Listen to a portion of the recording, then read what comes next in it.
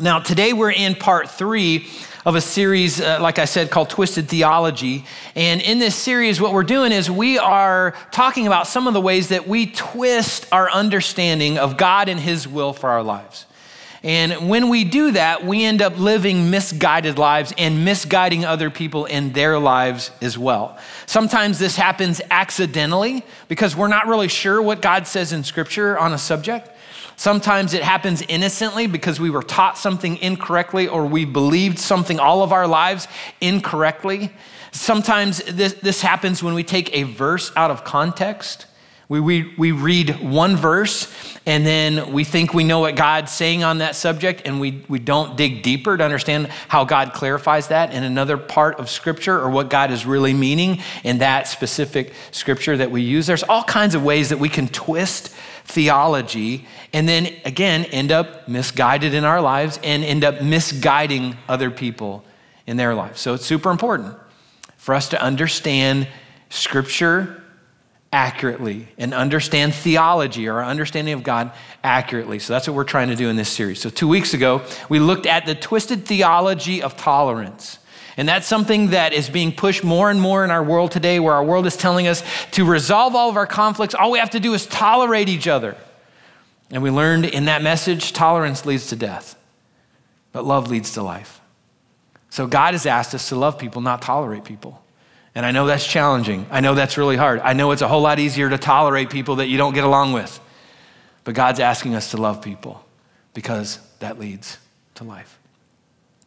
Last week, we looked at the twisted theology or our twisted understanding of what Jesus said in Matthew 7, verse 1. In Matthew 7, verse 1, Jesus said, "Do not judge and you will not be judged." And so many times we conclude from that, well, that means we have no right to speak into somebody else's life if they're off track in their relationship with God, and no one else has any right to speak into our lives when we are off track in our relationship with God. But we learned last week, that's not what Jesus was talking about. Jesus was talking about not judging hypocritically. He's saying, don't try to confront somebody with an issue in their lives when you got a major issue in your life. Deal with what's in your life and then care enough to help that person deal with the issues in their lives. And he's got specific about that. Who are we supposed to do that with? Other Christ followers in our circles of influence. That might be somebody in our church context that you know very well. It might be somebody in your family. It might be somebody you're in a small group with or you're on a serving team with. But God was clear about who we should do that with. And it's super important for us to understand it so we can know how to live that out in a more accurate way. If you missed either of those messages and you want a little bit more clarity on that, or if you miss any of our messages, you can always go to our website, you can go to our YouTube channel, you can go to our Facebook page, you can go to our iTunes account, and you can catch up on all those messages if you miss one or if you want to hear them again. Now, before we dive into today's twisted topic, I want to tell you that I think this is the most important message in this series, and it could be the most important message that we've ever done in the life of our church. This is super important because we're talking today about literal life and death. So I'm going to ask you today to have all your spidey senses at full alert, okay?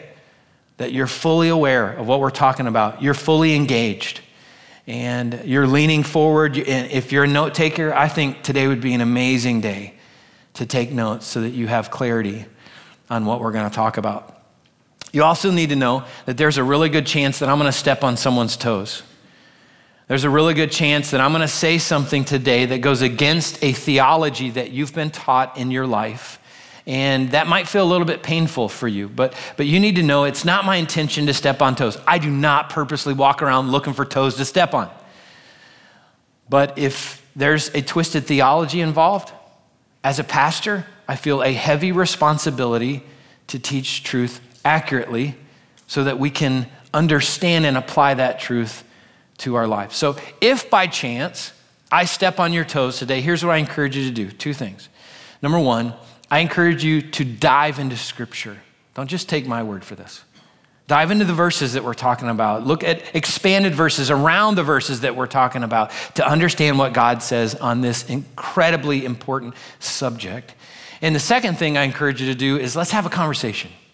So if you want to talk about this, like if I've stretched your theology or something that you've thought was true all of your life and I'm suggesting it's not, then let's talk about it. I'll be available in the lobby area if you want to talk after the service. If you want to talk in person another time, we can make an appointment for that as well. Let's talk about it. So now, aren't you super interested in what we're going to talk about today?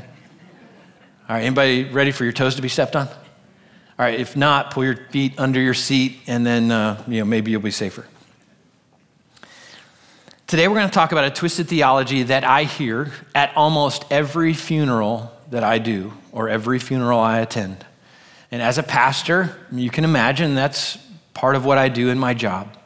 I do funerals for people connected with our church family. I do funerals for people sometimes that are outside of our church family. I do funerals for people that I know, sometimes funerals for people that I don't know, but I know their family members. And I have been to I have led some very sad funerals for people who died tragically. I have led funerals that were sad but meaningful because of the person that we were doing the funeral for, the way they lived their life, and it was more like a celebration of life, a true celebration, than it was kind of a sad moment of saying goodbye to them. It was kind of a we'll see you soon kind of a deal. So I've had a lot of experiences in funerals. I've even attended some funerals that were great, and I left very hopeful. I've attended some funerals that I thought, where's the hope? We had an opportunity to express hope to people, and we left them wondering, and we left them lost.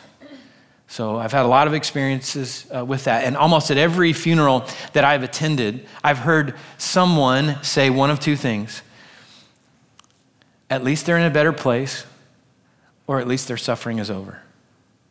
At least they're in a better place, or at least their suffering is over. Now, those statements may be true.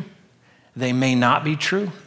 And I understand around funerals, we like to comfort people, and we like to be comforted, but I would rather speak truth than comfort people with a lie. And so when I'm leading a funeral, I work very hard at being gracious and tactful and clear about what it means to have a relationship with Jesus Christ and what eternal life is about. So the reality is, for the person who's died, they may be in a better place. That's called heaven. They may be in a worse place. That's called hell. And it's super important for us to understand how we end up at either one of those places. So to explore that today, we're going to look at a parable that Jesus taught in Luke chapter 16. So if you have a Bible and you want to flip over there, I encourage you to do that. The verses will come up on the screen as well. But I always recommend that you dive deeper into what we're talking about on Sundays. Again, don't just take my word for it. Dive deeper and explore what we're looking at together. And in this parable, Jesus is going to give us some insight into what is going to happen after we die. Now, if you're new to the Bible, you need to know that Jesus was a master storyteller. One of the ways that he taught was through stories, and a parable is just a story that Jesus would make up. So it's not a real story. It's just a story Jesus would make up to teach something that was real. So it's a made-up story talking about something that isn't made up, something that is very real that we need to know about. So that's the context of this parable that Jesus is teaching about eternity. So in Luke 16, verse 19, Jesus says, "There was a certain rich man who was splendidly clothed in purple and fine linen and who lived each day in luxury. At his gate lay a poor man named Lazarus who was covered with sores.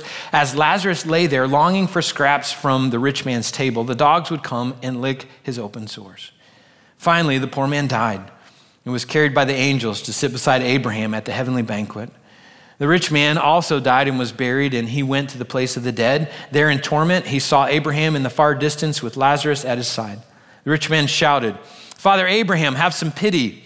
Send Lazarus over here to dip the tip of his finger in water and cool my tongue. I am in anguish in these flames.' But Abraham said to him, 'Son, remember that during your lifetime you had everything you wanted and Lazarus had nothing. So now he is here being comforted and you are in anguish. And besides, there's a great chasm separating us. No one can cross over to you from here and no one can cross over to us from there.' Verse 27 says, 'Then the rich man said, "Please, Father Abraham, at least send him to my father's home. For I have 5 brothers, and I want him to warn them so they don't end up in this place of torment. But Abraham said, Moses and the prophets have warned them. Your brothers can read what they wrote. The rich man replied, no, Father Abraham, if someone is sent to them from the dead, then they will repent of their sins and turn to God. But Abraham said, if they won't listen to Moses and the prophets, they won't be persuaded, even if someone rises from the dead. That's the parable that Jesus taught. And there are a lot of things that we can learn from it. We're going to focus in on 3 specific things that we can learn today. And the first thing is this: everyone is going to live forever somewhere. Everyone's going to live forever somewhere.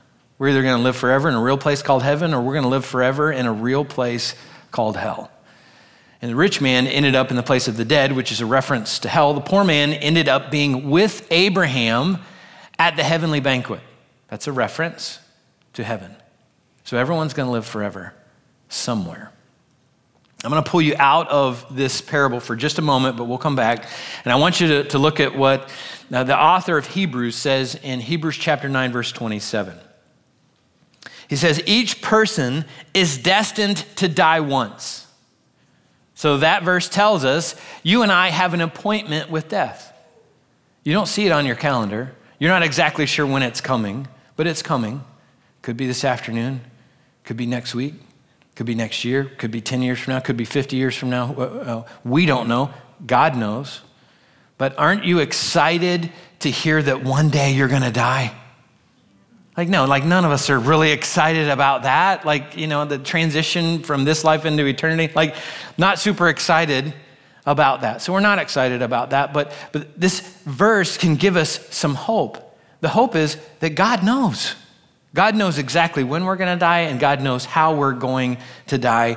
And that verse tells us death is not the end. There's more. There's way more to existence than what we experience here on this earth. So Jesus tells us in this parable, we're all going to live forever somewhere. We're either going to live forever with God or apart from God. The second thing we can learn from this is what Jesus isn't saying. So Jesus isn't saying rich people go to hell and poor people go to heaven. And he isn't saying we get to heaven by being good. He isn't saying that. He wasn't saying that if the rich man would have been nicer to the poor man, he would have ended up in heaven as well. He wasn't saying that. Jesus was very clear in this parable how we gain eternal life. And he said that through the rich man in verse 30, when the rich man said, but if someone is sent to them, meaning his brothers, if someone is sent to his brothers from the dead, then they will repent of their sins and turn to God. Repentance and turning to God are the only ways that we gain eternal life. And here's what repentance basically means. Repentance basically means U-turn. It means turning away from. So we're turning away from our sin and we're turning towards God. So I want you to think about it in this context, okay? So it's just an illustration, so it's gonna break down at some point. But just imagine if you're out on Interstate I-95 and you're headed north, okay? You're traveling north and you notice that God is traveling south. And you want to follow God. What do? You get off the interstate, you make a U-turn, and you turn around and you head south. That's what repentance means. It's a U-turn. I'm turning away from my sin, the direction I was headed in my life. I'm turning away from that. I'm turning towards God. I am now following him in that direction. That's what repentance means. So we don't go to heaven because we're good people. We don't go to heaven because we attended church on a regular basis. We don't go to heaven because one day we prayed a prayer that we didn't really mean, but we hoped that it would do something for us. And we don't go to heaven because we were baptized as infants or we were baptized as an adult. Now, I know that last one is a little touchy. I know that there are faith systems that teach, and I know there are many people that have believed all of their lives that if you baptize an infant or christen a baby, that baby will go to heaven if they die as an infant, or that baby, as they grow older, will go to heaven if they die just because they were baptized. And I don't want to step on anybody's toes, but that's not true. Again, I would rather speak truth to you than comfort you with a lie. The only way we go to heaven is by putting our faith and trust in Jesus as our Lord and Savior. And I want you to listen to some scriptures that help give us clarity on that. And these verses, I highly recommend you know. Not just you can find them in your Bible, you memorize them. These are verses that'll benefit you and other people who may need to know this information when they're trying to cross the bridge of faith. So Acts chapter 3, verse 19 tells us to gain eternal life, we must repent of our sins and turn to God so that our sins may be wiped away. And then Romans 3:23 tells us, for everyone has sinned, we all fall short of God's glorious standard. You know what that Greek word there for everyone means? It means everyone. It means you, it means me, it means the Pope, it means our president, it means everyone who's ever lived on planet Earth or who will ever live on planet Earth except Jesus. Everyone has sinned. We've all messed up. And I know that that's offensive sometimes. I know that, sometimes people say, like, what are you calling me, a sinner? Yeah, I am. And guess what? I'm not just calling you that, I'm calling me that. I'm a sinner. I have done things that have hurt my relationship with God. And whether we sin in small ways or big ways, that separates us from a God who loves us. So that's Romans 3:23. Romans 6:23 says, for the wages of sin is death. So the penalty for the sins that we've committed, whether big or small, is that we deserve to die. But if you stop reading there, you've stopped way too early. You got to keep reading. That verse continues and it says, but the free gift of God is eternal life through Christ Jesus our Lord. And that free gift that's free to us cost God everything. It cost him the life of his son, one of his most prized relationships. And he was willing to allow his son to die in our place. In Romans 5:8, this is one you won't see on the screens. Romans 5:8 says, while we were yet sinners, Christ died for us. So that moment we're all shaking our little fists at God saying, leave me alone. You're not the boss of me. You don't have to tell me what to do. I'm not going to listen to you. That's the moment that Jesus said, I'll go. I'll die for them. They are that valuable. And then Romans 10:9 says, if you openly declare that Jesus is Lord and you believe in your heart that God raised him from the grave, you will be saved. Saved is a biblical term for the concept of being saved from hell and being saved for heaven. Again, these verses are so incredibly important for us to understand. They give us the clarity. They help us understand that we can't be good enough to get into heaven. We can't follow enough religious rules. We can't count on baptism or something that somebody else has done for us. We can only count on what Jesus has done for us. And then our decision to make him Lord of our lives. The Apostle Paul expounds on this concept in Ephesians chapter 2, verses 8 and 9. He says, God saved you by his grace when you believed. God saved you by his grace when you believed, when you put your faith in Jesus. And you can't take credit for this. It's a gift. Again, a free gift to us that cost God everything. It's a gift from God. Salvation is not a reward for the good things we have done, so none of us can boast about it. Now, should we do good things? Absolutely. Should we get baptized as followers of Jesus? Absolutely. But we do those things after we have put our faith and trust in Jesus as our Lord and Savior. So we get baptized to demonstrate our decision to follow Jesus, and we do good things to live in response to what Jesus has done for us. We don't count on those things to get us on God's good list. We don't count on the good things that we try to do to get on God's good list. We count on what Jesus has done for us. Now, sometimes people think that baptism is a requirement for salvation.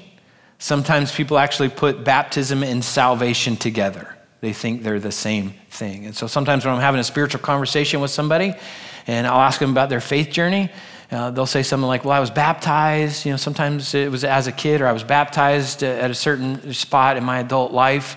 And that may or may not mean that that person is a follower of Jesus. So let me explain it this way. So baptism and salvation are two different things, okay? They're two different things we need to understand. And I'll explain it through my wedding band. So my wife and I have been married for 27 years, and you should applaud her next time you see her. For her to put up with me for 27 years is a big deal. So imagine back when we were dating, imagine if we said, listen, we're committed to each other. We love each other. Like, why go through the formality of a wedding? Why spend that money?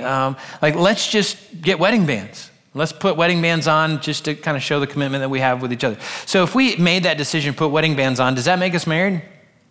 No, it doesn't make us married. That just means that we put a wedding band on. What makes us married is the decision that we made public with other people. We had a pastor there. We had a bunch of witnesses, and they were witnesses to the decision that we made to each other, and we exchanged vows. We said, I promise, I will, until death do us part. And we said that to each other. That was the decision that we made to get married. And we put wedding bands on, and it just shows, it's just a symbol. It shows that we're married. When somebody sees my hand or my wife's hand, then you can know, at some point they made a decision to get married and commit their lives to someone else. So salvation and baptism are very similar. Salvation is when we decide to follow Jesus, when we decide to put our faith and trust in him as our Lord and Savior. Baptism is just a symbol of the decision that we've made to do that.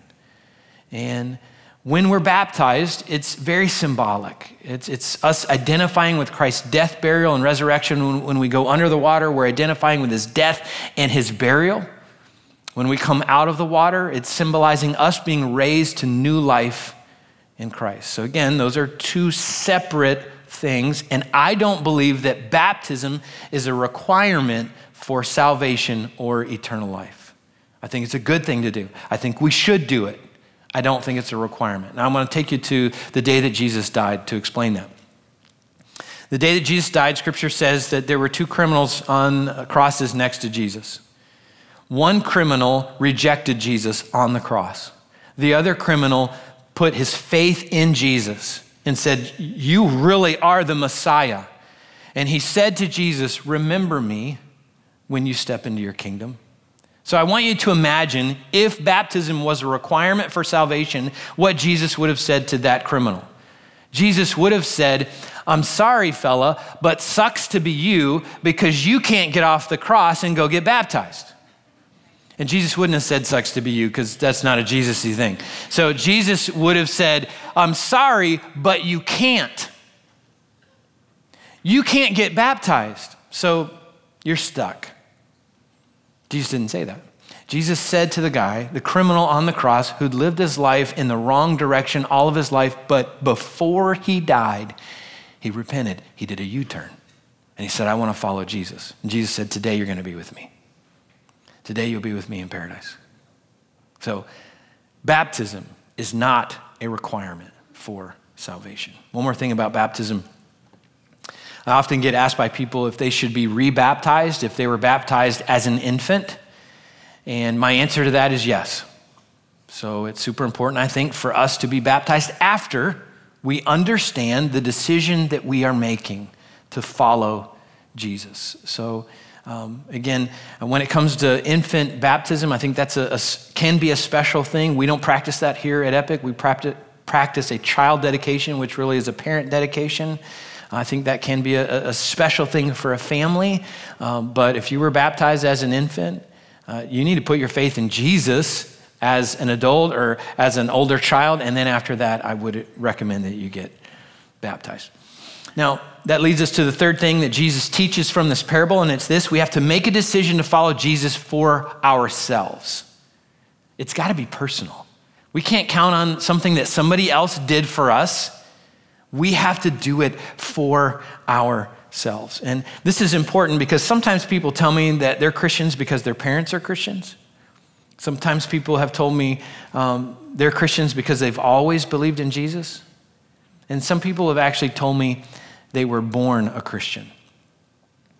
Now, I know that when people are saying things like that, especially the last two, I know that they kind of mean like, I can never remember a time where I didn't believe in Jesus. But that statement that I'm a Christian just because I can't remember a time that I didn't believe in Jesus, that's not necessarily true. No one can be a Christian because their parents are Christians. No one has believed in Jesus all of their lives, and no one is a Christian because they were born that way. We have to make a personal decision. As an infant, you can't make a personal decision. You have to be old enough, could be 5 years old, could be 95 years old, but you have to be old enough to make a decision for yourself. That's what it means for you personally to be a follower of Jesus. Here's my Jesus story. When I was young, my family lived in Michigan, and we lived in this big apartment building.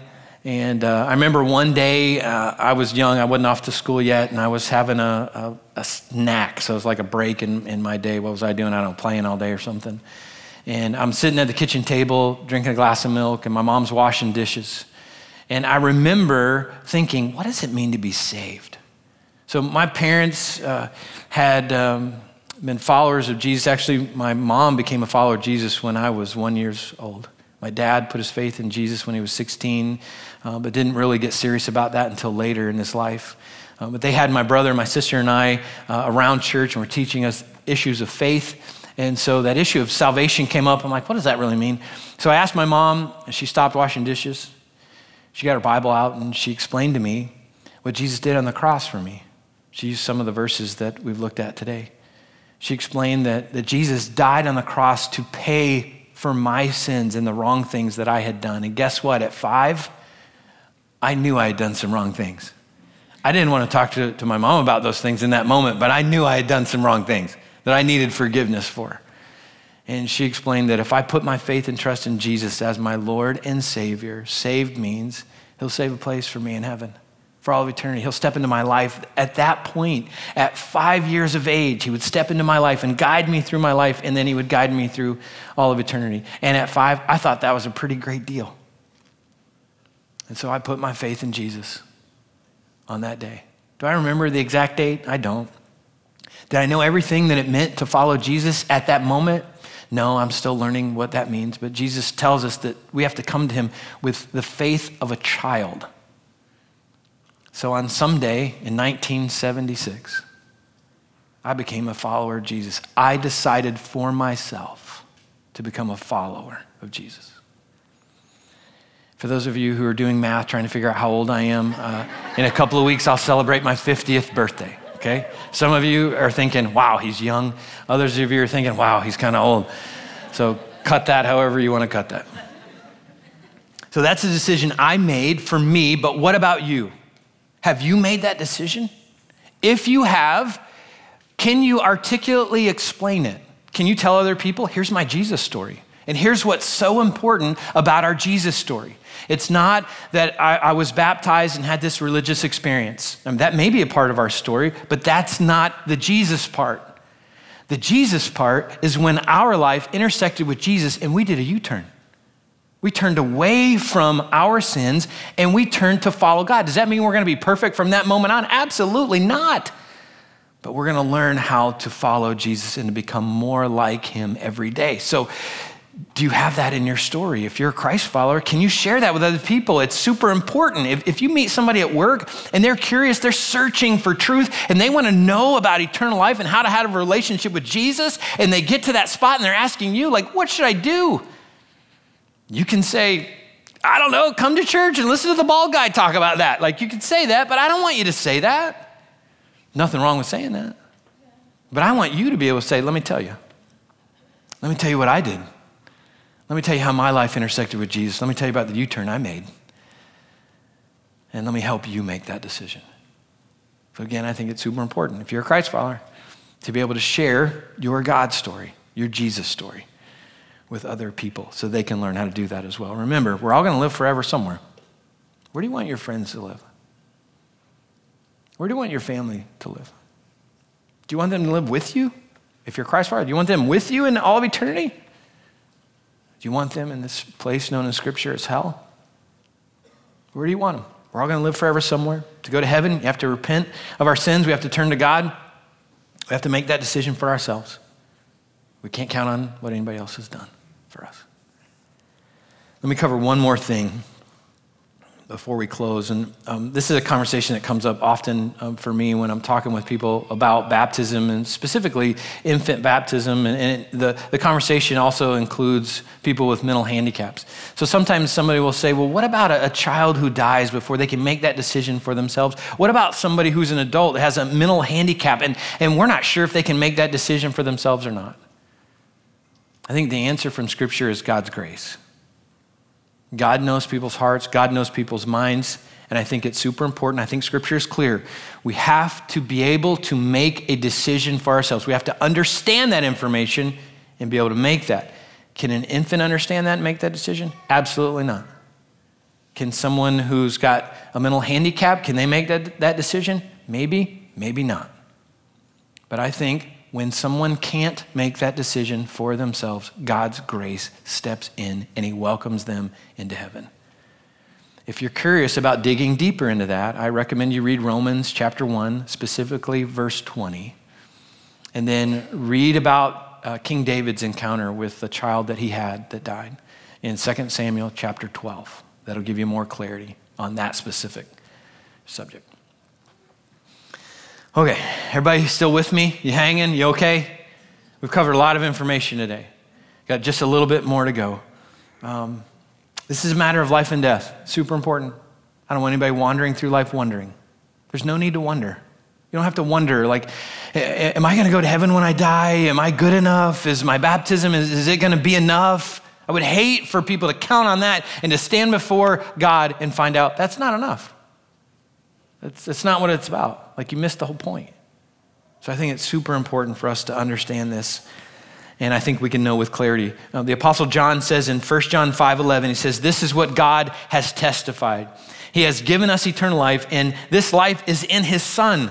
Whoever has the Son has life. Whoever does not have God's Son does not have life. And I've written this to you who believe in the name of the Son of God, so you may know you have eternal life. We don't have to wonder. We can know with confidence whether we have eternal life or not. So if you've put your faith in Jesus as your Lord and Savior, guess what? You have the Son. That means you have eternal life. If you've not put your faith and trust in Jesus as your Lord and Savior, you don't have the Son yet. And that means you don't have eternal life yet, but you could. And I'm going to guide you in how you can do that today. Before we get to that, let me just say again, if I've stepped on your toes, dive into Scripture. If you want to talk more about it after the service, I'm available. I'll be out in the lobby. I would love to talk at a deeper level about these super important subjects. If you have a care need in your life, if you've got a prayer need, stop by our care table. We've got some amazing people there that would love to talk with you and just care for you in any way that we can, and just to help support you, let you know that God is for you. Now, in closing, if you've never put your faith in Jesus as your Lord and Savior, I'm going to guide you in how you can do that. And I've boiled this down into what I call the ABC prayer of salvation, and this is not original to me. I'm sure I stole it from somebody else and tweaked it for us. But let me walk through these basic elements. These are super important. This is beneficial. If you're a Christ follower and you want to help somebody else cross the bridge of faith, this is important to know. If you're not a Christ follower yet and you want to cross the bridge of faith on your own, this is super important for you to know. So the A stands for admitting. What are we admitting? We're admitting we're sinners in need of a Savior. And the B stands for believing. That's believing that Jesus is that Savior who died so we can live. And then the C represents asking Jesus to come into our life and be our personal Lord and Savior. And then it involves committing to follow him. So that's part of that U-turn, that I'm going to follow you the rest of my life. So that's the ABC prayer of salvation that I'm going to guide you through in just a moment. And if you haven't made that decision yet in your life, let me remind you, one day you're going to die. People are going to gather for a funeral service for you. I might lead your funeral. Someone else might lead your funeral. Funeral director might lead your funeral. And people can wonder about where you are. People can comfort themselves with possibly a lie that maybe you're in a better place, maybe your suffering is over, or people can know with confidence where you are because you have put your faith and trust in Jesus as your Lord and Savior. And your decision today can determine what your funeral is like. So I'm going to ask all of us to pray together, and then our worship team is going to close us out with a final song, which I think a great song for wrapping up today's message. And as we pray today, I'm going to talk to several different groups of people. So if you would, let's just bow our heads and pray together. First, as we begin, I want to talk to those of you who would say that you're a Christ follower. And I'm just curious if there's anybody here willing to say, you know what, like I'm a Christ follower, but like I don't know really how to articulate my Jesus story. And I need to learn how to do that because I have friends, I have family members that need to hear that for their lives as well. So if you're in that spot and you'd say you could learn how to do that and you need to learn how to do that, would you mind just raising your hand real quick? There's a number of folks all over. So Lord, I thank you for the courage that these people have said and raised their hands in this. Lord, it's a reality. It's something that we all need to learn how to do. And sometimes when we put our faith in you, Jesus, we don't work on the articulation part of sharing our story with other people and learning how to do that and learning how to do that with confidence and boldness. And so, Lord, I pray that you would give these people the clarity that they need for crafting their Jesus story and maybe writing that down, maybe memorizing that so that they can share that with other people in a very clear and concise way of what it means to put their faith in Jesus. Our friends, our family members desperately need to know this information. And as we continue to pray, I'm also curious to know if there's anybody here who says, I've never made that decision. Like maybe I was counting on baptism as a baby. And maybe I was counting on the fact that I grew up like hearing my parents teach me about God, or I grew up in church and I just thought that I could get into heaven based upon that. So if you're in that spot and you recognize today that information is not true, and you want to start a relationship with Jesus through a conversation that you can have with him, and then a decision to follow that up through a commitment to follow him, I encourage you to pray this prayer after me or pray something similar after me. So I'm going to guide you through this. If you're in that spot, just say something like this. God, I admit that I am a sinner in need of a Savior. God, today I believe that Jesus, you are that Savior. You're the one who died so I can live. And today, in a middle school cafeteria or watching online somewhere around the world, I put my faith in Jesus and I ask you to come into my heart, to come into my life as my personal Lord and Savior. And today I commit to follow you the rest of my life. As we continue to pray, I'm curious if there's anybody willing to say, you know what, I prayed that prayer just now for the first time in my life. If so, would you mind slipping your hand up? Just holding it up for a second. Let me just see in that. We had somebody in the first service that prayed that prayer. Anybody here in the second service willing to admit that's the prayer I just prayed? And is there one hand over here? There's one. Thank you for the courage of that. There might be somebody online who's making that decision as well. So let's finish praying together. God, I thank you for the courage of these folks, Lord, that are here on campus that have made that decision, or those that might be making that decision online. Lord, it's super important for us to know with clarity what it means to have a relationship with Jesus. I pray for these new folks that have started that relationship now through that declaration. I pray that they would grow. Lord, I know you want them to grow. I pray that they'd keep coming back and keep growing and learning what it means to have that personal relationship with you and how you can transform their lives forever.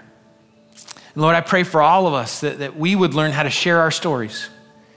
I know that, Lord, we've got to be clear with that. We've got family, we've got friends who desperately need to know this information. We need to be bold, we need to care about them, and we need to have clarity in how we share this information. So give us the opportunities, open our eyes to the many opportunities that we have to share our Jesus story with people who desperately need to hear how they can have their own Jesus story. In Jesus' powerful name we pray this. Amen.